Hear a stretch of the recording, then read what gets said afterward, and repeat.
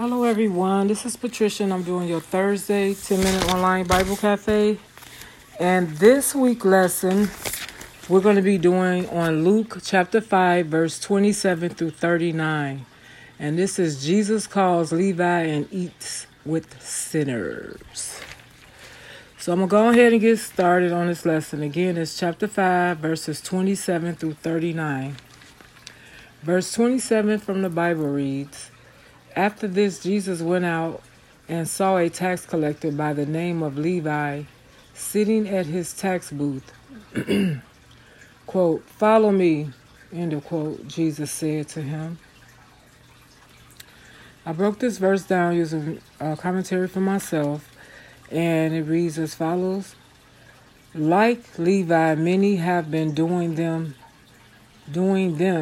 when Jesus called them to stop and follow him. And that goes for pastors, everybody, any occupation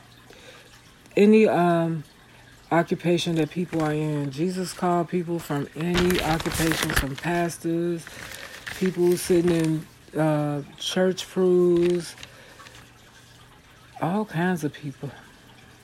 Okay, so verse 28 from the Bible reads, "And Levi got up and left everything and followed him."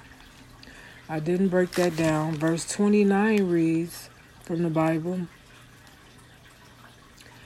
"Then Levi held a great banquet for Jesus at his house, and others were eating with them." 1 second. "And others were eating with them. The great company was owing to the fact that the publicans and their friends, moved by the kindness and the friendship of the new teacher, assembled at the feast in numbers out of respect to him, or more likely, the assemblage was owing to the effort of Levi to bring into friendly, what is that word? To bring into friendly relations. Okay. I don't know if nobody like me, I be having problems reading my writing. Once I write it and I go back to read it, and I try to write so I can understand, but every now and then I don't know what's going on when I'm writing. It just don't be clear. Okay. Relations, women, associates and friends, whose sake he had given up everything. I didn't break that verse down. Verse 30 from the Bible reads, excuse me. "But the Pharisees and the teachers of the law who belonged to their section complained to his disciples," quote, "Why do you eat and drink with tax collector and sinners?"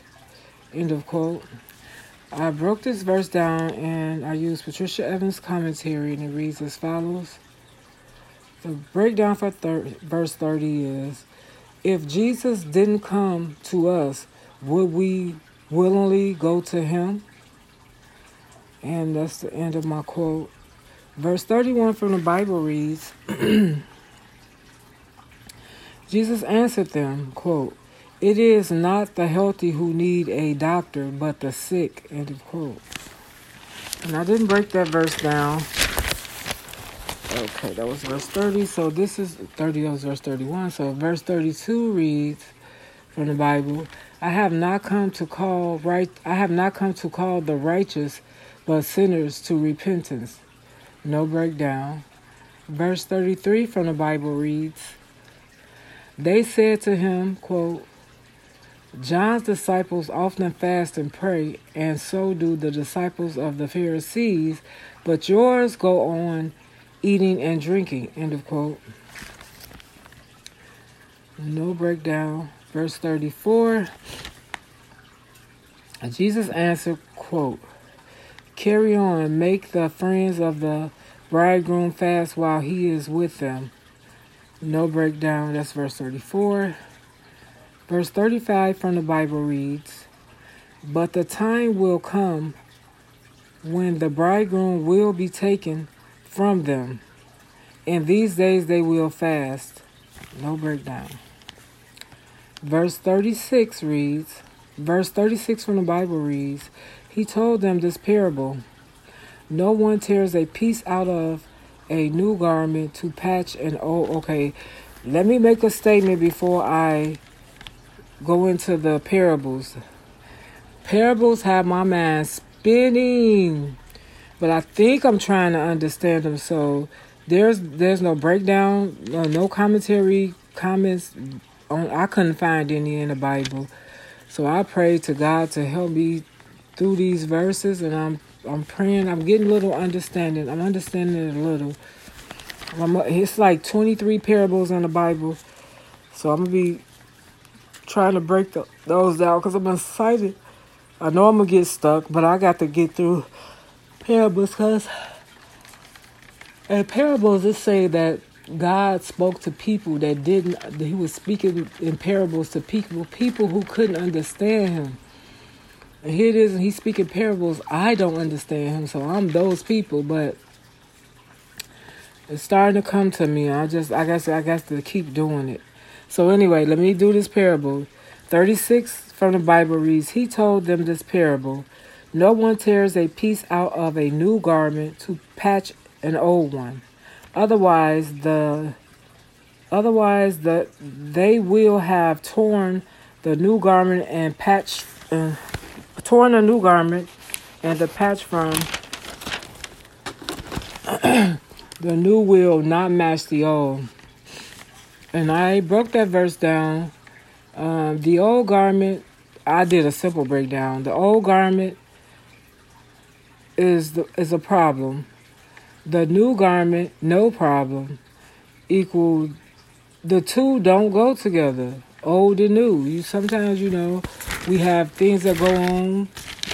To give example, in everyday life, you have people in love and don't have problems, and they had their first disagreement, and they say whatever it is they forgiven their spouse for, and come to find out they still live like it's day one of them finding out. They react to it, the problem, as if it's still fresh on for the discussion, but they told their spouse that they forgave them. To forgive, you need to let the old go and you work in the new. So that's my example of how to understand the wineskins, how they didn't go, the old didn't go with the new. But it goes on about the wineskins. Let me continue. Verse 37 from the Bible reads, and no one pours new wine into old wineskins. Otherwise, the new wine will bust the skins. The wine will run out and the wineskins will be ruined. Now, I broke this verse down using Patricia Evans' commentary, and the breakdown is for 37. We don't pour old milk into a new gallon of milk because the old milk flavor will be taken over by the new. As we pour leftover old milk into new, it will begin to ruin and run over. So that was my version of the breakdown. If anybody else could help me with parables and help me break them down, I am very open to learning, always open to learning new things. And the parables, oh my God. But I think I'm starting to understand it. It was a point in time I couldn't understand, and I could read it over and over and over, and I never would understand it. So I'm starting, I think, to understand them a little bit. There's so many different ones in the Bible, but 38 from the Bible reads, no new wine must be poured into new wine skins. And I said, period. The old will ruin the new, period. So that's the end of this lesson. And I got a new schedule. Wait, let me make sure that was the last one. 30. No, I got one more. Hold on. Stuck to that page. Okay, verse 39 from the Bible reads, and no one after drinking old wine wants the new. They say, quote, the old is better, end of quote. I broke down verse 39 using Patricia Evans' commentary, and it reads as follows. I think about aging milk products, such as cheese, especially the older it gets, the better it tastes. Period. So I'm get out of here. And next month, the next week, I'll be bringing you all the schedule for April, and I'll explain more. But I'm going to get out of here. Everybody enjoy their weekend and start your week off positive. Bye.